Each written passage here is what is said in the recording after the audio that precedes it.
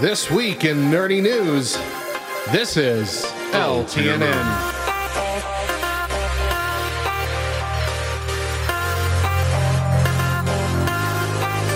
New Line Cinema and Warner Brothers Animation is teaming up to create a show that you shall not pass on watching. A new Lord of the Rings anime called The Lord of the Rings: The War of Rohirrim, which will showcase the Battle of Helm's Deep and the events that led up to it in greater detail. No word on a release date yet, so you'll have to survive on this precious little information. Very sorry.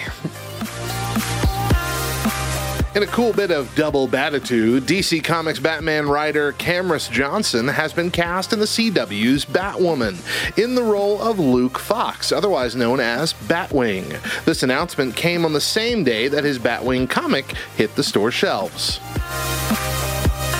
And lastly, according to Deadline, Sony TriStar Pictures is set to make an adaptation of the Hugo Award-winning book series The Broken Earth, made up of the books The Fifth Season, The Obelisk Gate, and The Stone Sky by N.K. Jemisin. And Jemisin herself will be writing the film adaptation. That was This Week in Nerdy News. I'm Radio Matt, and this is LTNN.